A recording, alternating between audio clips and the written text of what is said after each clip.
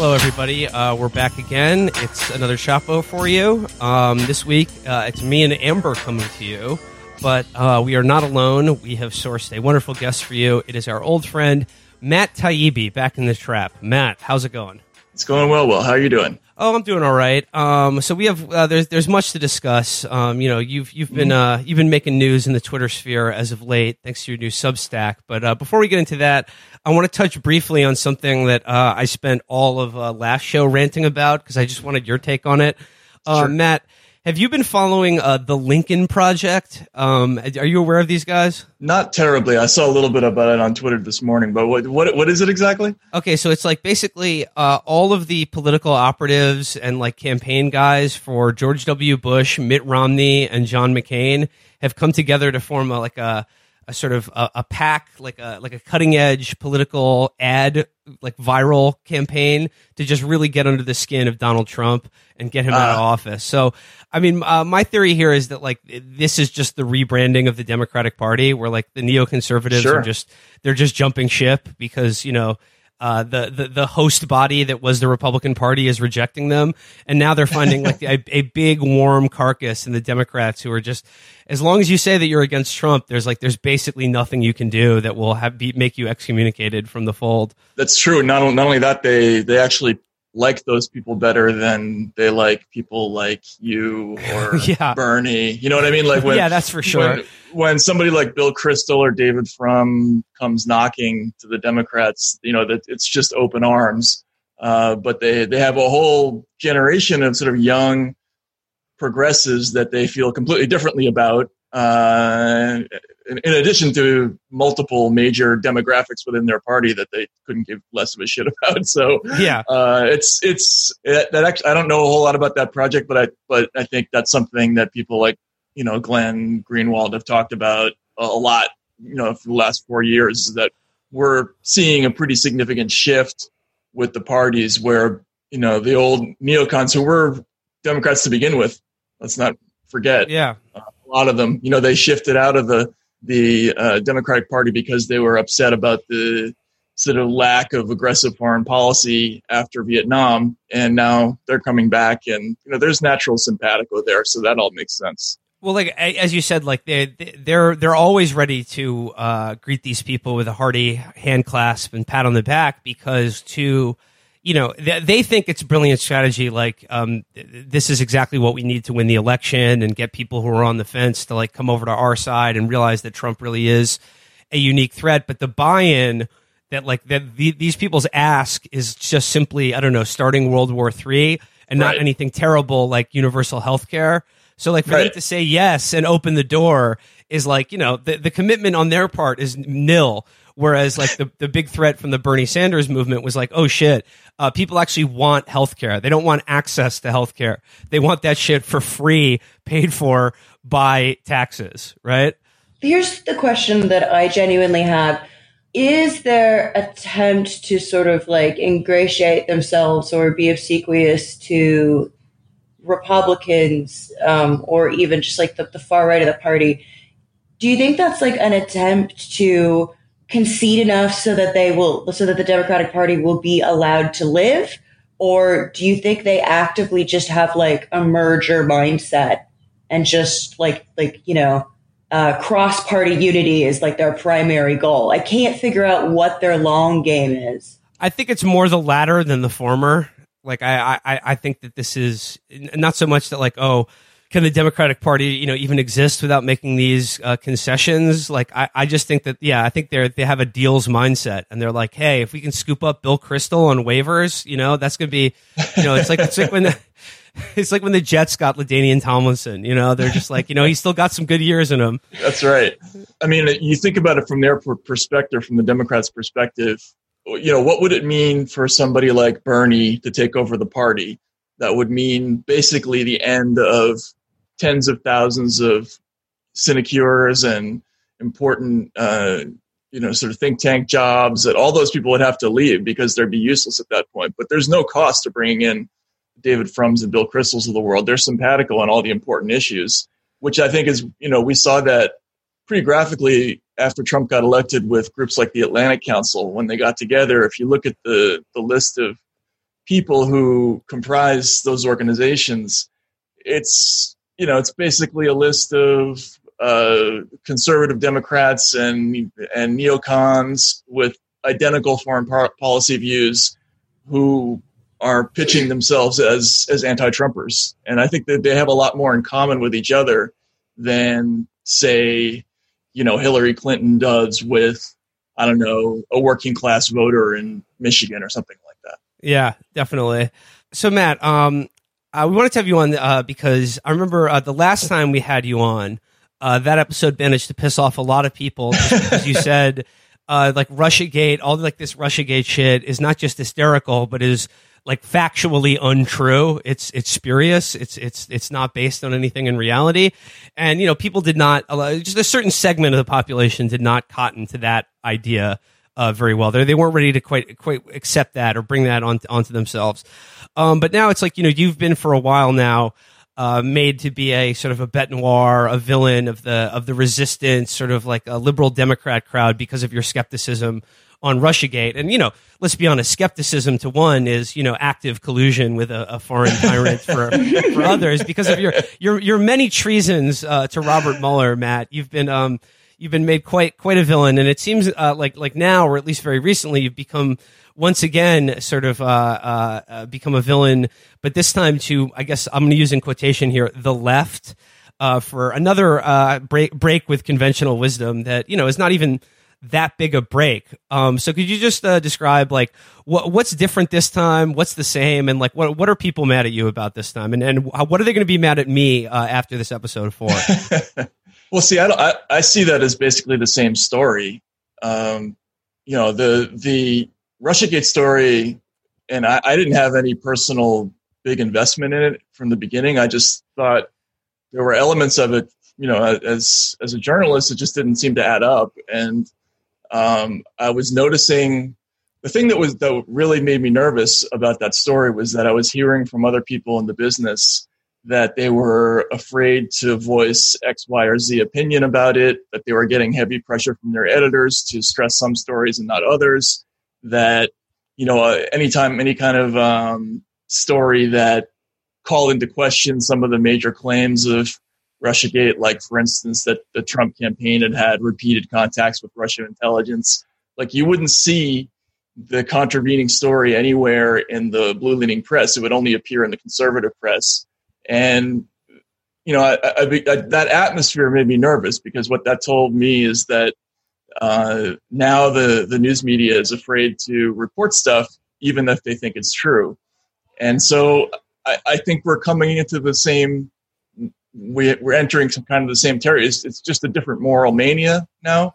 In the wake of the George Floyd protests, we hear reporters talking about how they're afraid to report certain aspects of the riots. You don't see certain stories about damage done or violence in certain news organizations.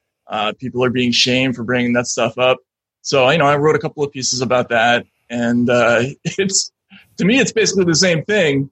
But I think it's essentially the same comment about the kind of dangers of monoculture within the press. Well, I think also it betrays a kind of general insecurity in people's politics. Like if they can't be presented with, facts and reportage about something and then still maintain what they believe, then they sort of are balancing everything they believe on like very flimsy and I guess ephemeral conditions of the exact moment.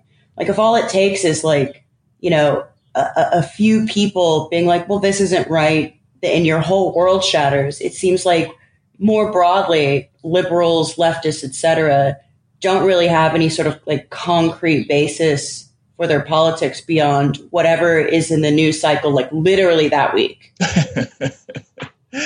Yeah. No, I think that's a good observation because basically what we're talking about are two fundamentally different ways of looking at the news media. And I totally recognize that my way of looking at it is probably going out of style and may not come back. but I was raised in a culture where the idea is we just sort of tell you what we know, and then you, the audience, sorts it out, and you do with it what you want, but we kind of call it as we see it.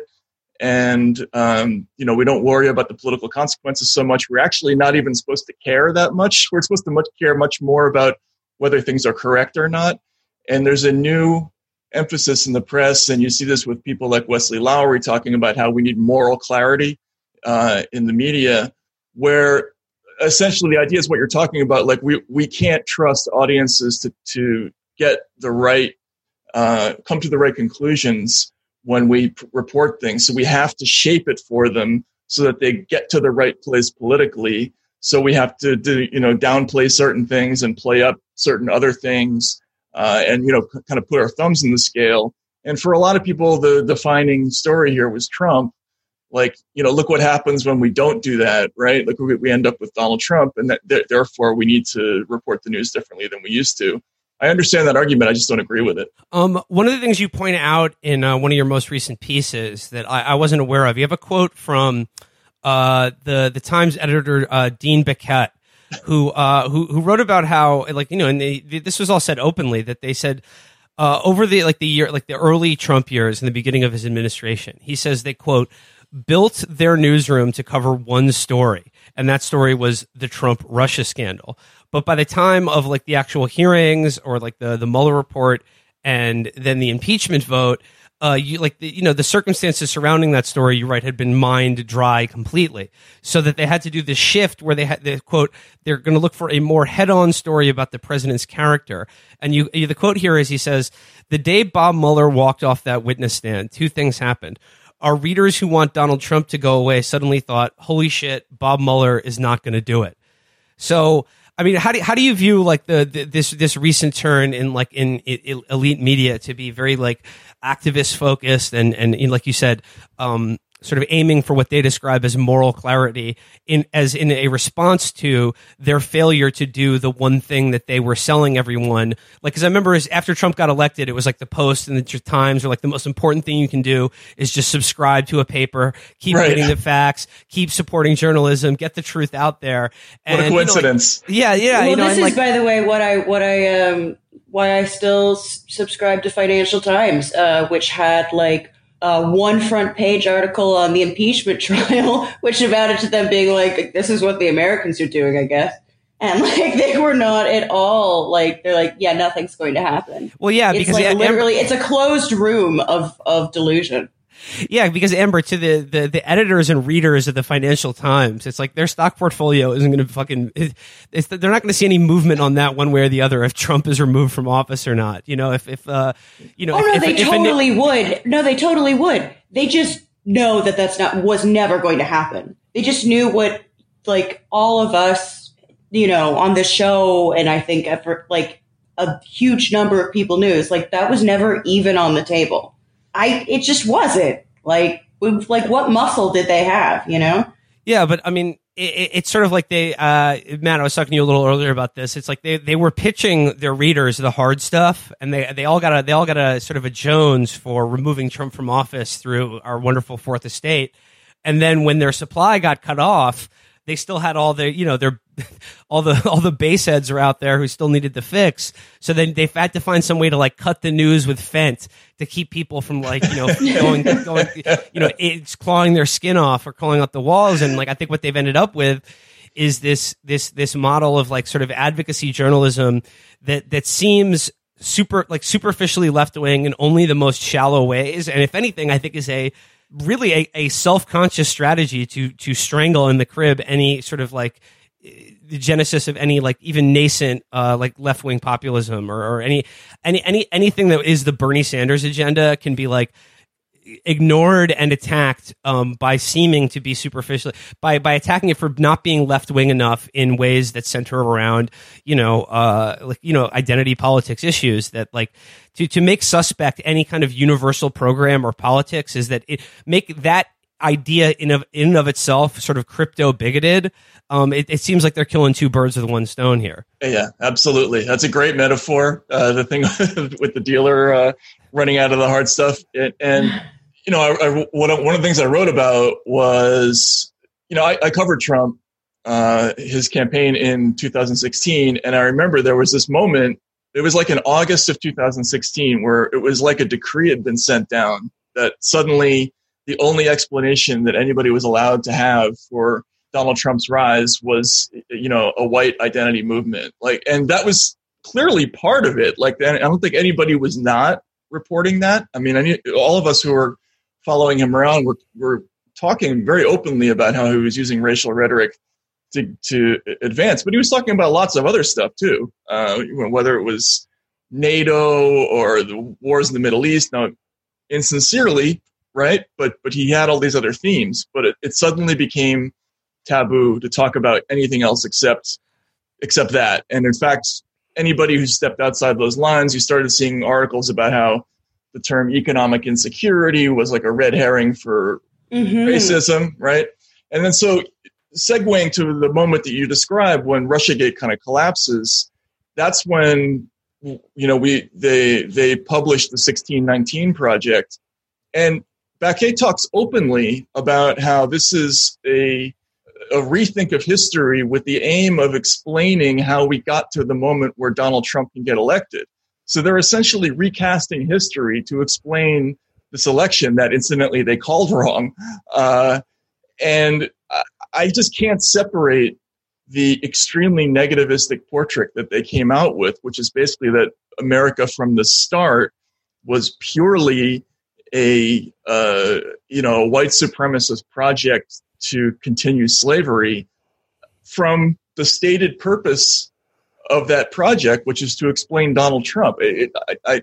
Another way to think about it, though, is like you pointed out, like, would there be any need for a 1619 Project if Hillary Clinton had become president? I mean, you could argue that there's a need for it, but would it have found the purchase in an institution like the New York Times that it did?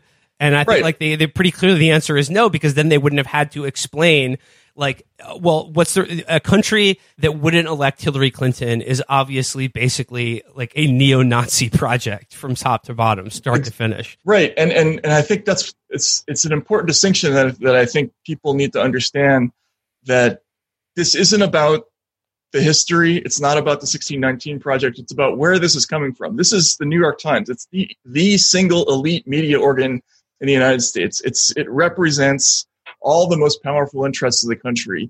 Are we getting this portrait of the United States from those people who are courting that particular audience if we have a different political outcome in 2016? And the answer, I think, pretty clearly is no, right? Because it would run directly counter to their interest to try to present America as basically a national idea that's outlived its usefulness, right? I don't think we would see that. So it's, from a journalistic point of view, I think it's pretty problematic. Well, and it's not, by the way, it's not merely journalism. And I want to point out that there's like a lot more. Again, like the 1619 Project is like deeply annoying to me because it has been like seamlessly streamlined into public school pedagogy, specifically because it's receiving a lot of funding from NGOs and even, major corporations.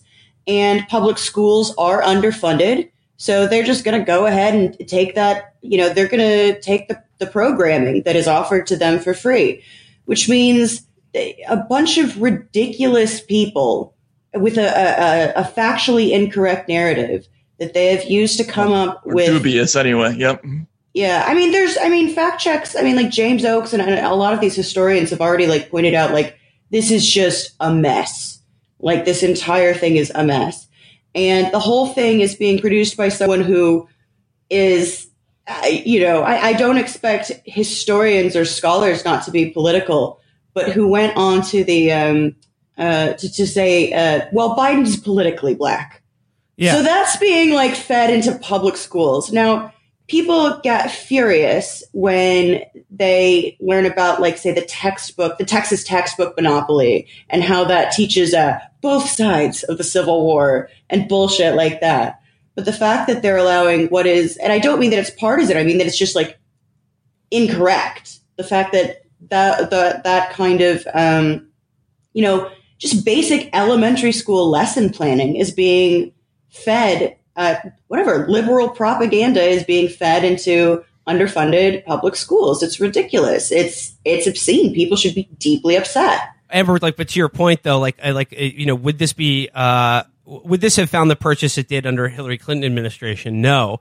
But like conversely to that, like if Biden gets elected, like the power of all this shit will be sort of, it'll be drained out of it almost instantly, even like among the people promoting it, because like their explicit political project is like, you have to vote for Biden or you're like actively aiding white supremacy in this country. And that Biden, you know what, he's actually pretty good, or he's changed a lot based, you know, like he's now different than like everything he's done throughout his entire career to like put people in jail or immiserate, like, you know, every single living, breathing thing on this planet. So like once he's in the White House, what do you think they're going to do? Spend every day talking about how like he's just an avatar of like Jim Crow Confederacy, or like is the White House is just a monument to like fucking slavery and like white supremacy? I mean, no, they're I mean, like all that the power of that rhetoric is, or the usefulness of it is going to go away immediately. Because what are they just going to remind everyone who Joe Biden is every single day? No, I mean, like he's their guy. They support him. Right, but I don't know. I mean, I wonder how reversible some of these decisions are, though. You know, they might have painted themselves into a corner. This is what I'm curious about, because it could be really fun watching them try to backtrack and be like, no, America's good now. Right? Yeah, exactly. I don't think it'll go that way. I think if anything, what's going to end up happening is that Biden is going to be pushed in a direction where he's going to have to start adopting a lot of this language. You know, he's going to end up going on the white fragility tour. I don't know. It's hard to say what will happen, but you know, you're absolutely right, Amber, to point out how strange it is. I mean, think about how liberal America reacted when a couple of school districts in Kansas or Texas decided to try to, you know, insert a political message into, you know, a history textbook or to stop one from getting in. And now, you know, we're teaching kids all over the country all kinds of stuff that is totally an anathema to how, you know, I think majorities of Americans look at their own history.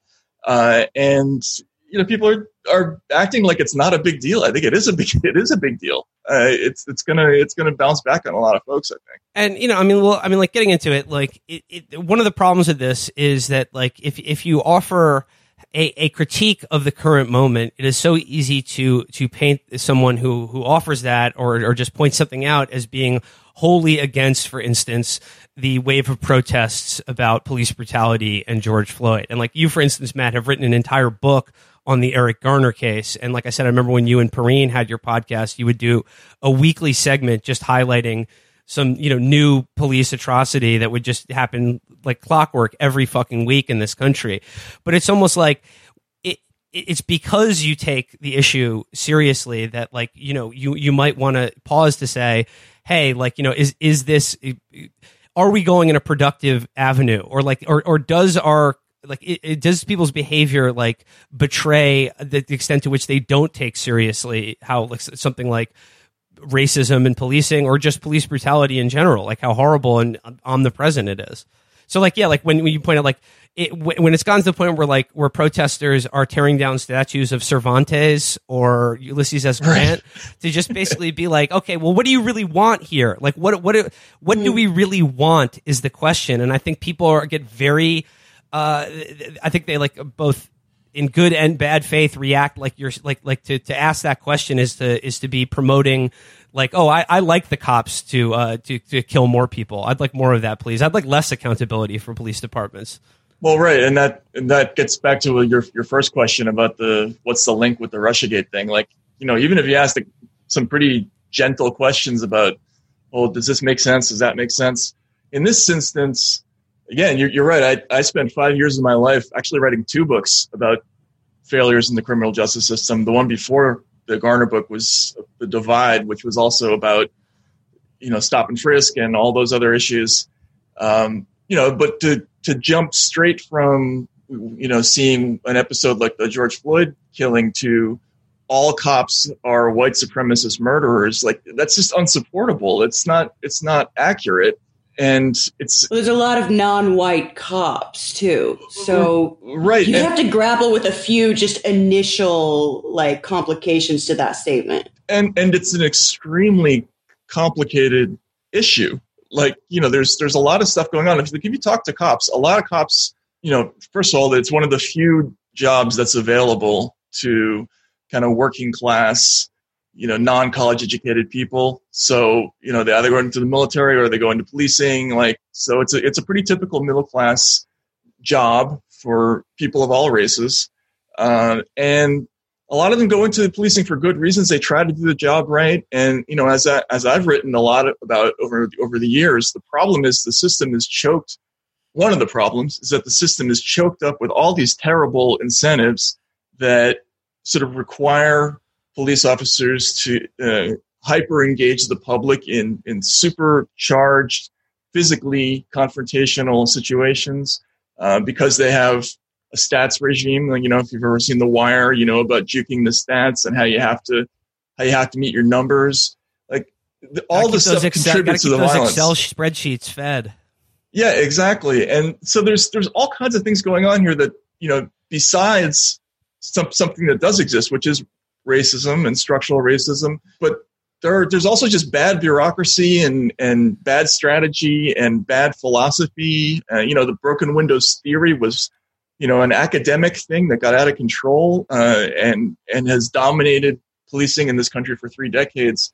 So it's complicated, but it's not just let's kill all cops. Like that doesn't solve the problem. It's also, you know what I mean? That's a program that has resonance with like a few thousand people on Twitter and is broadly unpopular among like any working class population. We've had data on this for years. The people that are most targeted by the police in, cruel and vicious ways, those same communities, when polled about like things that they want for their community, is more cops. That might seem incongruous or hypocritical or whatever, but if you do live in an area with crime and your relationship to crime is having it committed against you, the general initial response that people have is like, I wish a cop would have been here. Yeah, it's funny. When I worked on the Garner book, I sat on that corner a lot and listened to, there were always debates on the corner about, do we need more cops or fewer cops? And that was a pretty heated debate that you would hear even from between drug dealers, right? Like the little known fact, Eric Garner called the cops on somebody the night before he was killed. Garner had been robbed by gang members a couple of times in the weeks before the cops he was being harassed basically by 2 sets of gangs, the cops, competing gangs, and the street gangs. And exactly. And there's a thing, if you talk to the folks in that neighborhood, and one of the complaints that they have when they talk about race is they would say they would never let this kind of stuff go on in a white neighborhood, right? Like they would put cops on every corner if this kind of crap was going on in your neighborhoods, right? So the absence of more cops in that neighborhood was sometimes seen as racism, right? To other people, it was the opposite, right? The police only come here to harass us and they suck. But that's a debate that people do have, and in those neighborhoods, and there's a disconnect there between what people imagine the attitudes are in those neighborhoods and what they actually are. It's don't get me wrong, there's a ton of very, very intense anger towards police, especially after programs like the Clean Halls program in New York, where they would send cops into buildings and have them checking your IDs as you're taking out the garbage and stuff like that. People are really pissed about that stuff and everything else that goes on. But, there's a contingent of people who also, don't feel safe and they wish there were more police. And it's impossible it's impossible to answer because, like you said, it is such a horrible, complicated issue. But for instance, in the ways people talk about it, I've also noticed there's this there's been this big switch in when is it appropriate and okay to be like ruthlessly politically realistic, and when should those considerations be ignored entirely? Because, for instance, like compare that to Medicare for all, when that seemed like a real possibility, or there was a real political like movement and momentum behind that idea. The way it would be dismissed is to talk about, well, it's, you know, even though it's like, according to opinion polls, probably the most popular policy issue in America. Right. If you ask people about it a certain way, like it'll go down to 50 or 60% instead of 70 or 80%. Or to bring up, like, it's just simply politically unfeasible. Like, how are you going to get Joe Manchin to vote for it? Blah, blah, blah. The Supreme Court. All of that's real. But then now that like that's been safely put aside and we're in this current moment, like on an issue like abolishing the police, like it's totally verboten to bring up that, is this popular or advisable? And I'm not saying like, even if you agree with the issue, even if you would. That's the point though. Look, I honestly believe that I think liberals, why do you think liberals glom on to whatever the most trendy, if unrealistic, but quote unquote radical position is? Particularly if it's minoritarian. Like, we will never have to put this into effect. It definitely won't work. So it's low stakes. And also anyone arguing for, say, social democratic reforms that have the largest appeal to working class people of all races, of all genders, blah, blah, blah, blah, blah. They don't have to do that. They can distract from that and they can say, oh, well, actually, the fact that it's broadly popular means that it's not radical, because what's actually radical is like this heavily minoritarian focus of something that's totally unfeasible and unpopular beyond what, like a few like, you know, NGO weirdos and Twitter radicals and I don't know, academics, and largely people that say don't live in like areas with a lot of crime. I think it's very convenient. I think that's why right. They simultaneously are deeply conservative on programs that are broadly popular, yet they lunge to the, you know, anarchist left on things that like have such a minority of support among their middle class colleagues and peers too. Yeah, I mean, there's something fake about it, right? I mean, it's hard to put your finger on what it is exactly, but the way that you can't engage on the issue at all is, to me, a major red flag. I mean, sure. You've read Catch-22, right? Have you both read Sure, yeah. So the whole abolish the police thing reminds me of like the Great Loyalty Oath Crusade. It's like, are you for it? Like, once you say you're for it, all of a sudden there's somebody who's like more for it, right? And there's no possible way of not signing, right? And everybody notices if you don't sign. And, you know, it's people are continually caught up in these manias now. It's like a style of politics that I think maybe Twitter has made worse, where, you know, all the nuance disappears from lots of these issues.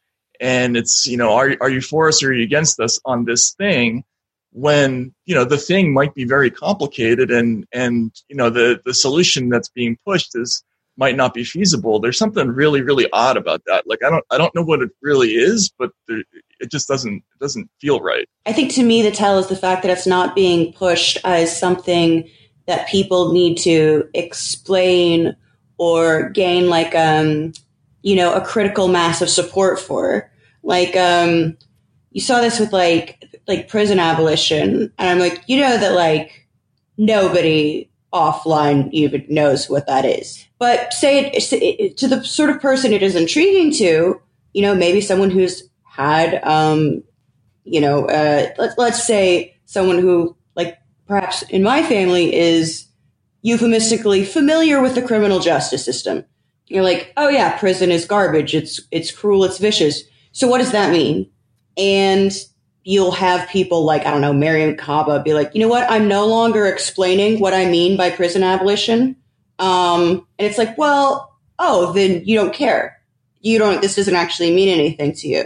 You're not worried about presenting an alternative program because people want to know what we're going to do with the murderers and rapists. That is actually a legitimate concern. That's not like to say that that's not a legitimate concern just sort of like reveals the fact that you don't have a lot of experience with murderers and rapists. Yeah.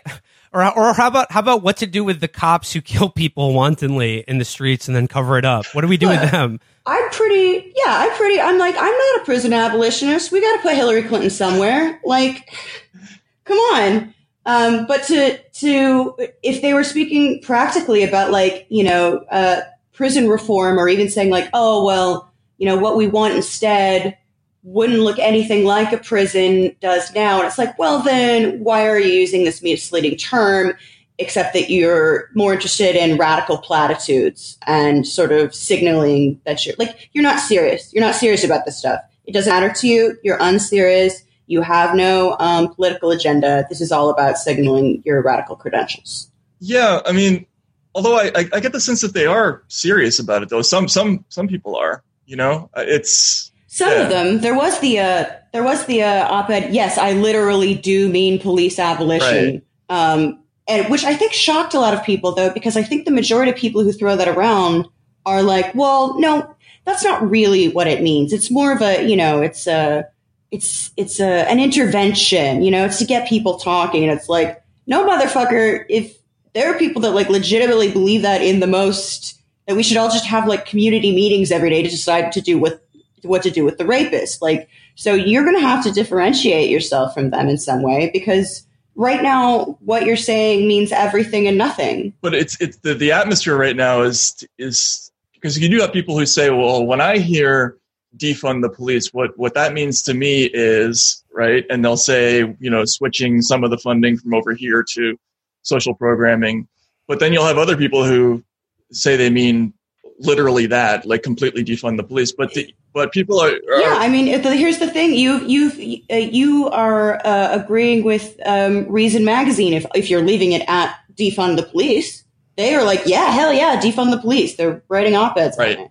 So you're gonna have to go past a platitude, because it's fucking childish. Yeah, and the concerning thing for me is more that people are just afraid to ask the questions.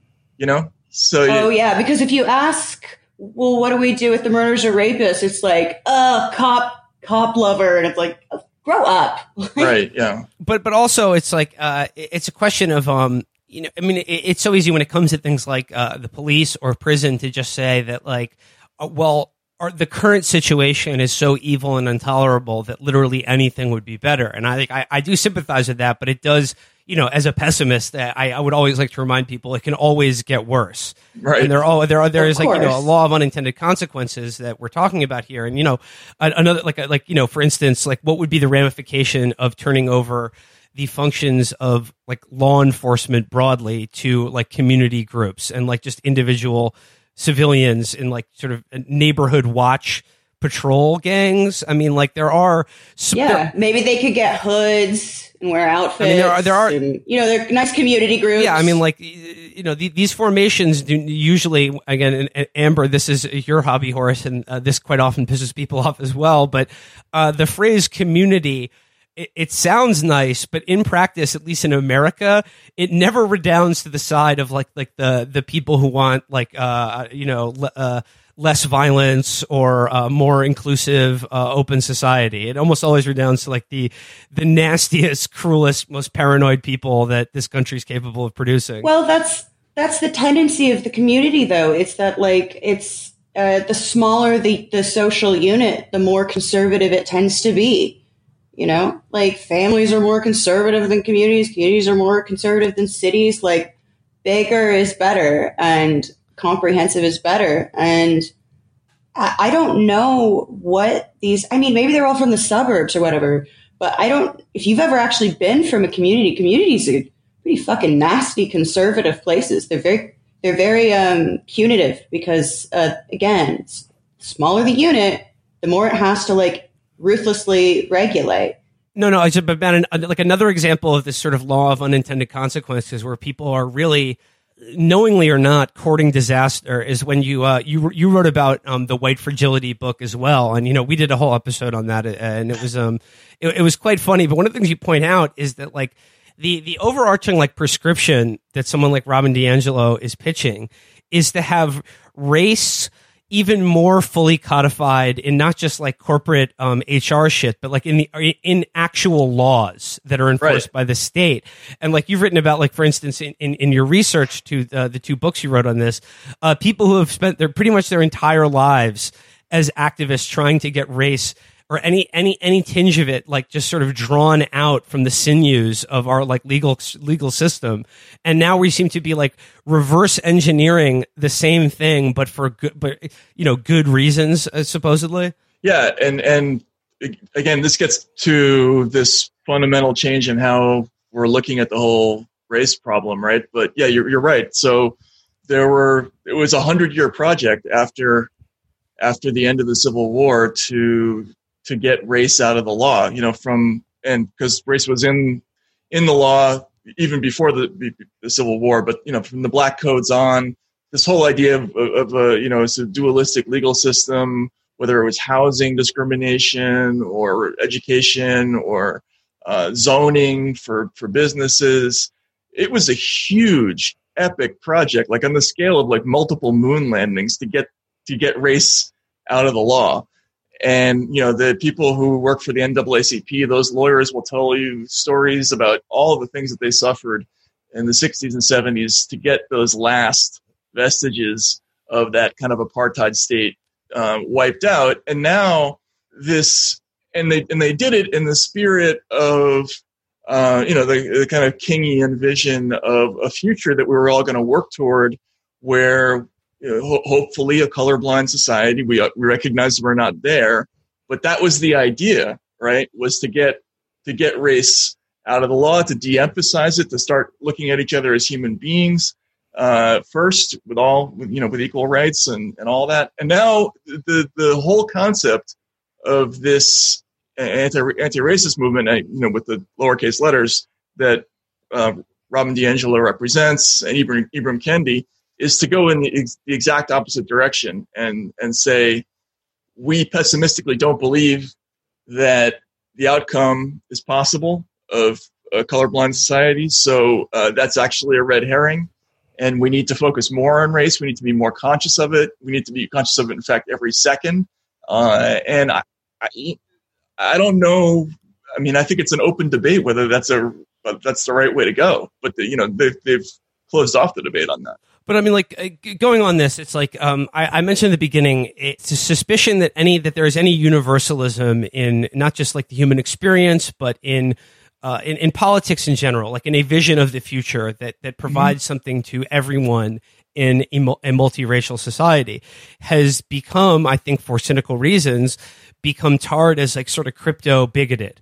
That like if there's a law or a policy or even an ideology that isn't explicitly tailored to groups X, Y, and Z who are disadvantaged in our society, then that is like it's a poison chalice to begin with. And to me, it seems to be, it's almost like once again, reverse engineering sort of like white backlash and panic over like welfare benefits, where it's just like, well, I don't want my tax dollars going to those people.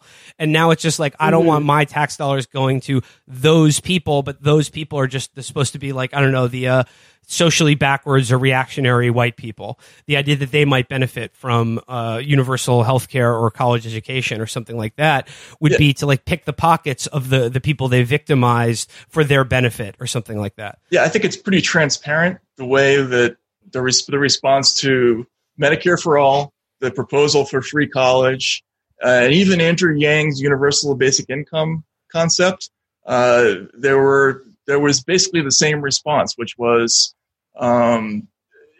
this is a backdoor way to help the racist white working class at the expense of people who really need this help, right? And they went after Sanders on that pretty hard. I mean, that was a major focus of the criticism of his free college program.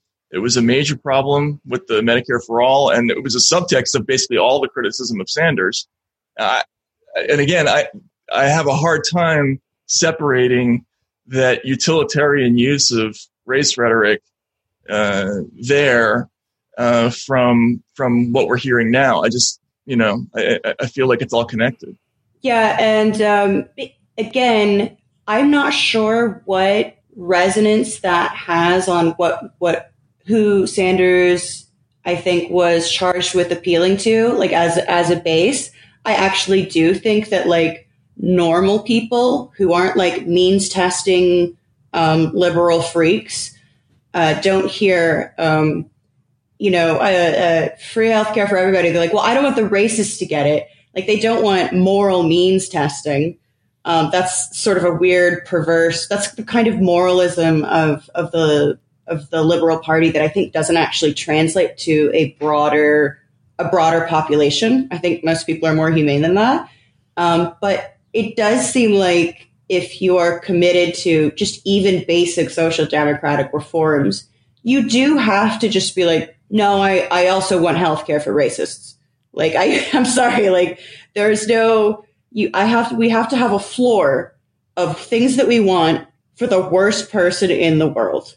And like, that's where you start, because otherwise they're just going to find ways to shave it down into something means tested, and they always win. And explicitly, that's also true with things like civil rights and civil liberties, right? Like the explicit conception of things like free speech was always that it had to be for the person who you felt deserved it least, right? Like if you don't really believe in it, if you don't believe in it for the person whose opinions you most strongly disagree with. And then, when it comes to the social programming, all the research has shown that programs are more successful when they benefit everybody. When everybody can partake in them, there's more support for it. Like the original Medicare program was wildly successful for that reason. There have been experiments with the universal basic income idea, which I don't necessarily agree with, but it shows that if everybody gets it, it seems to work better, right? And this idea of kind of universal, right there in the title, right? Yeah, exactly. And I feel like this criticism that it's somehow racist. I think there's something about that again feels phony to me. Well, since you brought it up, in case we haven't pissed you off enough so far, let's get into the other issue that's roiling the current agenda, the current discourse, and that is this endless and interminable debates about free speech and cancel culture. I mean, I feel like those two words just plop out of my mouth like just straight into a toilet bowl. I feel like, but I mean, like it just right now it seems like there are two groups of people arguing over this right now, and one group is basically a group of people in journalism, academia, and like the pundit sphere broadly, who when they're not spending time on Epstein Island are arguing for helping to plan the war in Iraq and start a next one, and then up until then had been dedicating their entire lives to getting people fired for mildly supporting Palestinian rights or being against a war. They've now, many odious figures have now incorporated this agenda of free speech and cancel culture for themselves. But on the other side, if you're supposedly adopting a radical pose against these type of people, as you should, because many of them are quite odious. But the reaction to it is this very indignant demand that cancel culture is not real. It's not a thing. It doesn't exist. No one's canceled, but it should exist. Like that. That's always like, it's like the unspoken cancel culture denialism. Yeah. It's just like, but of course, like while they're actively, trying to get a guy fired from Pep Boys because of a meme he shared on Facebook or something like that. Right. And it's just like, well, what is the synthesis of this, of just like the Lady and the Tramp, but they're eating a bowl of shit together. That's what this seems like to me. It does, though. Again, it does put you in this position where you realize how intense kind of identity concerns have been. I almost use the word privileged, but I don't want to invoke the nomenclature du jour of whatever. But if I were to say, I'm being abused in a racist way or I'm being abused in a sexist way, no one would be allowed to say, no, you're not, that doesn't exist, fuck off, and still retain any kind of leftist credentials. But if you're being abused in a way that doesn't fit with, identity-based framework, it's like, no, it's that abuse doesn't exist. Nothing is wrong with you. It's completely fine that you lost your job. Also, this mostly only happens to super famous people, so it's fine. And it's like, well, if it happens to super famous people, then by extension, it means that it's even easier to fire someone from fucking Pep Boys. And, Right. you know, I mean, like, it always seems like, you know, I'm always sheepish about it because, you know, I have no reason to complain about it. Like, I have the easiest job in the world. I've never been canceled, or as they would say, but they always leave out the fact that, like, we've never been canceled. They would cancel you. No, they're actively trying to, all these people are actively trying to do it all the time. And the only reason it doesn't work is because we don't have a boss or sponsors. But Exactly. if we did, it would be fucking over, like, you know, 3 years ago, probably. We never would have gotten this far. Yeah, there was apparently a mass campaign to get Chapo to fire me, a Chapo company co-owner. There's an entire kind of like, you know, torches and pitchfork kind of mania that's spread over people because I think they realize they don't have any power at all. But here's what they do have the power to do. They can't look up. They can look side to side, you know? Or if they look up, the most they can look up is like a podcaster, you know, or the editor of like a Bon Appetit or whatever. Like they're like, we got him. The true kingpin in Capital, the editor of Bon Appetit. Right, but the opinion page editor of the New York Times is a pretty big get, you know. But like one of the things that you wrote about is, you know, like of these moral manias, and of which, you know, the cancel culture, and I would describe as a moral mania, like everyone arguing about cancel culture right now. It's just like, dude, just we're trying to chill and grill over here. This is our mindset. We're trying to, right. Yeah. But you talked about like how the Bernie Sanders campaign, both in 2016 and also especially in 2020, like how do you see this presaging and anticipating or being sort of a trial run for like the cancel culture algorithm to do away with inconvenient or restive elements of the population, or like a political movements that would color outside the lines of, let's say, like the New York Times editorial board? Well, with Bernie, it was very explicit. You know, from the start of his campaign in 2016, the Clinton campaign. And what was so funny about this is that if you had covered Hillary in 2008, you remembered that she went 1,000% in the direction away from identity politics, that she presented herself fervent enemy of it. She was going to Pennsylvania and pretending she was the daughter of a lace factory worker, and she was dissing Martin Luther King and you know, distributing pictures. How did she diss Martin Luther King? So she talked about how, like Martin Luther King's dream was nice and all, but it took a president to get it done. Remember that?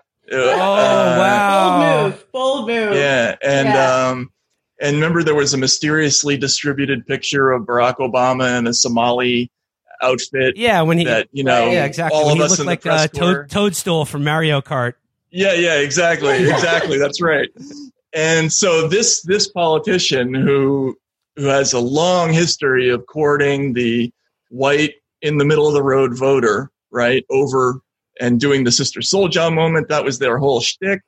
Now suddenly Sanders comes along, and you know, when he starts talking about breaking up the banks, what's Hillary's response? Oh, well, if we broke up the banks tomorrow, would that end racism?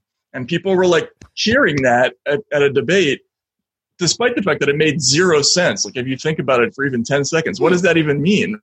But the immediate what the banks have done to like generational black wealth in this country just in the last like 10 years, you know? Oh, the systematic. I mean, if you want to talk about systematic racism in this country, though, like the first place you would start would be the subprime mortgage scam, which was consciously conceived as a way to suck wealth out of, especially the sort of middle to lower middle class black community. Like, that's where they sent the most subprime mortgage agents. But anyway, that's a whole separate topic. But they immediately pitched Sanders' identity movement, the whole Bernie Bros thing, and look, his whole all of his platforms and his railing against Wall Street. That's an upper class white male and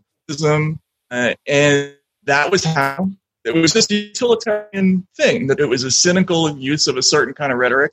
And over the course of the next 4 years, they just worked Bernie to death, to the point where his message altered pretty significantly over time. He in 2016 he openly spoke against identity politics. He thought it was counterproductive, and then by 2020 he had adopted a lot of that language in his stump speech. So and he was apologizing constantly for things, and they effectively torpedoed his movement, I thought, using some of that rhetoric. And, it may land on your ears awkwardly to talk about, they canceled Bernie Sanders. Oh my God. Cause it's like, well, look, he wasn't canceled. No, of course not. He's still around. He's fine. But at the end of the day, he was defeated. And this was a major part of how he was defeated. And guess what? The media was 100% complicit in all of it. So what does that tell you about how effective that this is?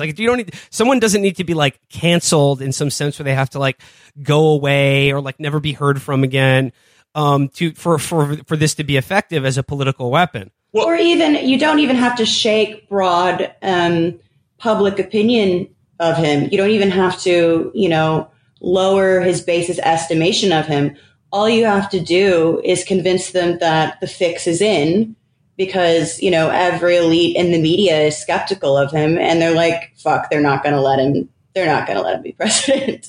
Well, also, it's about lowering spirits. That kind of press and that kind of attention. I saw it with Bernie. He was very sensitive to it. I think he was deeply troubled by it, didn't know how to handle it, and it consumed a lot of his mental energy heading into 2020. How do I be sensitive to all these criticisms and at the same time, embrace what I need to and still talk about the things that I think are important. But the nature of this environment is that people are so afraid of dealing with that accusation, with having any of that kind of rhetoric directed at you, that you'll do basically anything to avoid having to wear that jacket. Bernie Sanders didn't have a choice. He tried a million times to get out of it, but it never. You never do. He was libeled over and over again in the most ridiculous and obscene ways. Paint this man as some kind of a racist misogynist. But The fear is not an irrational one, especially in the terms of a political contest, because it's the more you are talking about it or having to deny it, as any normal decent person would if they're accused of something like that, it's just the more it's out there that the question is asked and you're denying it, the more people are thinking, oh well, he's obviously covering for something. Well, right. The more I'm hearing about it, yeah, it's the old LBJ thing, right? You accuse your opponent of being a pig fucker, right? And if we can't say that, well, just let him deny it. You know what I mean? Yeah, exactly. You put it out there, and it's an extremely effective tactic. And at the political level, with Bernie, he wasn't canceled, but it clearly worked. It was effective. But what we're seeing at an institutional level across the country is that with people who aren't famous and don't have billions of dollars of revenues like J.K. Rowling, or aren't number one best-selling authors like Steven Pinker, if you're someone below that level, a couple of words can be your job, and it's not even that hard. It was even more effective against Corbyn, because I think Bernie on some level knew that most of this was cynical, but it was well, okay, but I have to I gotta play the game. To say something to clarify my position. Corbyn was such a sweet sucker idiot that he was oh no, people think I'm an anti-Semite. It's but I think it really fucks with your ability to control your own messaging. The thing that I've gleaned from a lot of this, just watching this over the years, is that people always initially over apologize in the moment. Their first instinct is to try to come to some kind of conciliation with their accusers, and that's a mistake tactically. It turns out that's always a mistake, because they're never going to stop coming for you. What you should treat it like an arrest. Yeah, don't incriminate yourself. Yeah, call bullshit on it immediately. And that's your best shot. I think politically, interpersonally, bureaucratically, whatever it is, but people never do, and that's it. It's an interesting phenomenon. I think one of the things is Americans haven't really seen this since the 50s, probably, right? So they don't know what it is, and they don't have a strong historical memory anyway. But it's definitely strained times for that kind of stuff. And I mean, just maybe a slight digression here, but I would like to get on the record officially that were I to have the power to do so, I would absolutely censor all of Malcolm Gladwell's books and writings.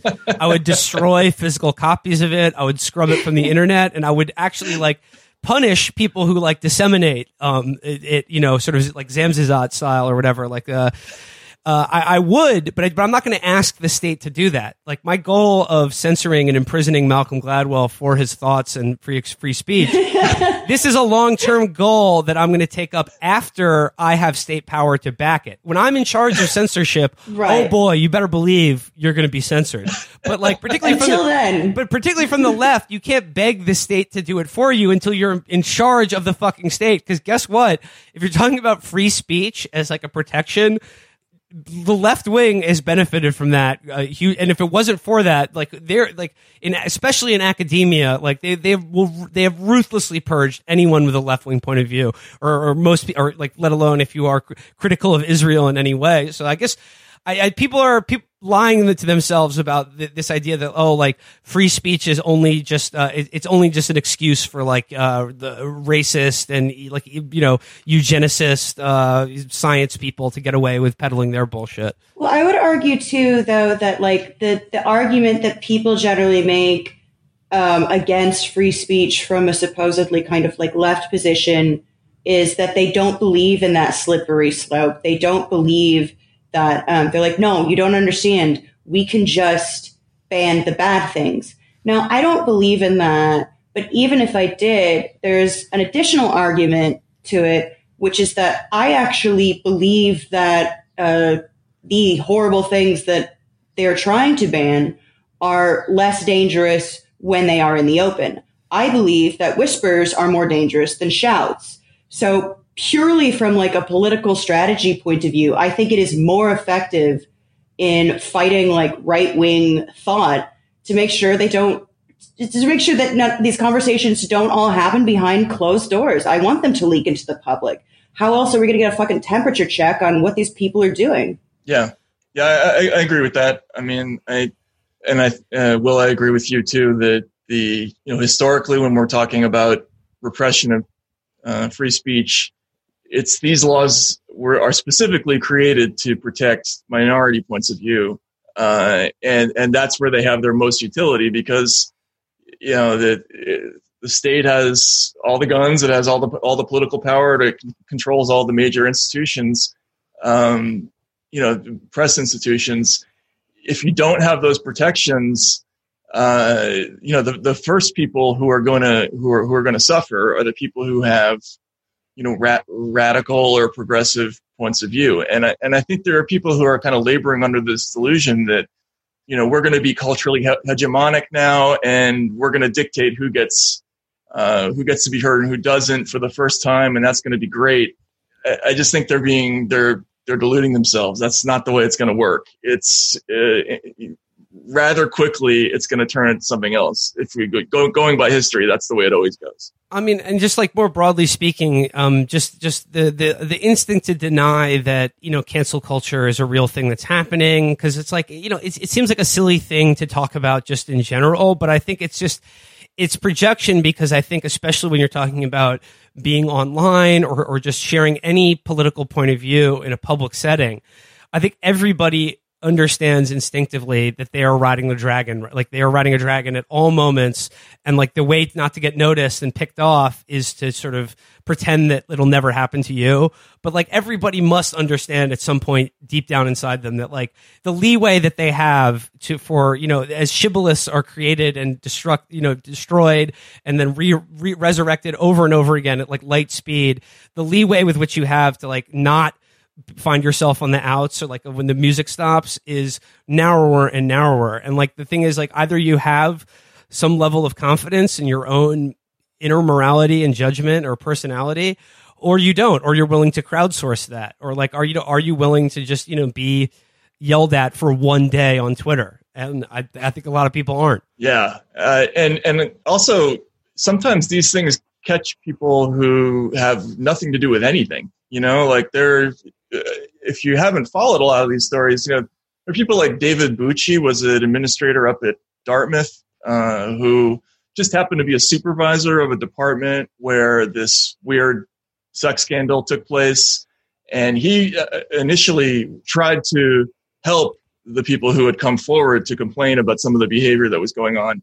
But when it came time for there to be a lawsuit against Dartmouth, they named him as a plaintiff, and he had a history of depression. He ended up killing himself. I mean, there's these episodes have serious consequences for all sorts of people, and being deprived of your livelihood and publicly shamed and rendered unemployable forever is a pretty serious thing. I mean, I think people underestimate what that means.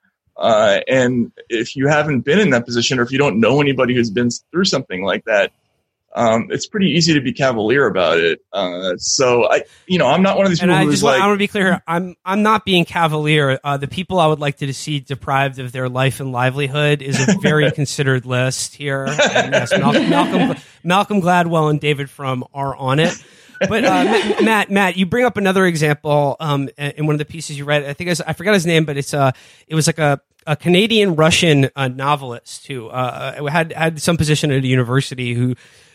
He simply stated that he thinks that all artists, novelists, whatever, should endeavor to imagine other people and cultures different from their own, and to try to communicate that. Imagine someone the life of someone from a different culture or environment than their own, and should endeavor to, in their work to communicate that, or to, express thoughts or points of view that are not their own.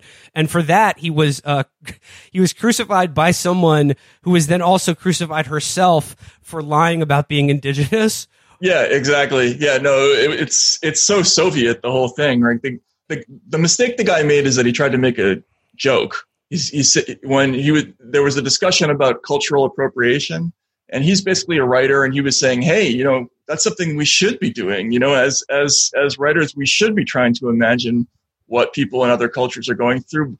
We should have a cultural appropriation prize. Let's see who can do it the best, right? He kind of made a joke out of it, and it didn't really work. He got fired, but his point is kind of well taken. I think as writers, I mean, think about how many great works of literature would not be if we were prohibited from imagining characters who are very, very different from ourselves. So, to be fired for something like that is I think that's what I really, really worry about, is that we've moved away from, okay, this person said something really terrible, something, overtly, grossly racist at some point, and we have to dissociate ourselves from that person commercially, to this person said something that is controversial, and especially in an academic or creative field or something like journalism, where we want to encourage people to think outside the box. It's really bad when there are whole areas that are now blocked off because it's a danger zone to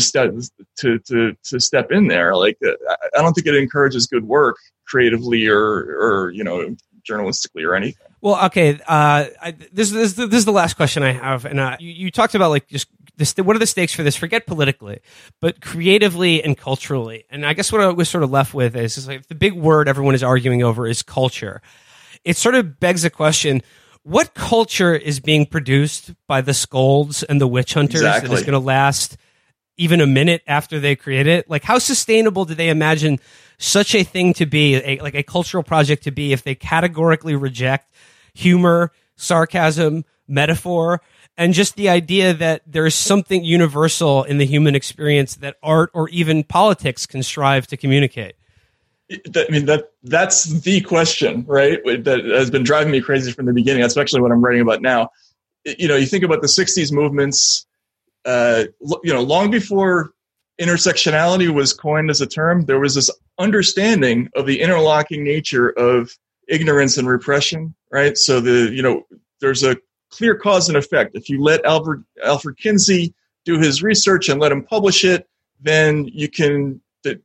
There's women's liberation and gay rights, because now we know that certain things are normal, and when you're free to conduct inquiry and do academic research, it's liberating for everybody. this feeling of like the common stakes that we all have in the sort of project of living, it creates great art. And that's why the left was culturally hegemonic after the 60s, because of all the great art it produced, from, rock and roll to the blues to abstract painting to, the humor of people like Richard Pryor, Lenny Bruce.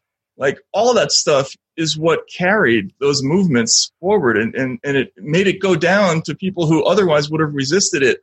Where is that this time? There's none of that. This is a movement that has no humor, no music, no nothing.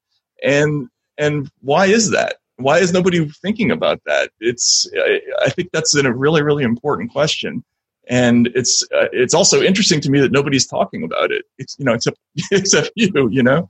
But yeah, like, I mean, even if you, we're very, very invested in this kind of, what I would regard as a kind of like hysterical anti-politics. Like, if you would like to see it withstand the test of time, you got to have some art here. You got to have some cultural purchase, and it just seems to be. You have to have a sense of humor.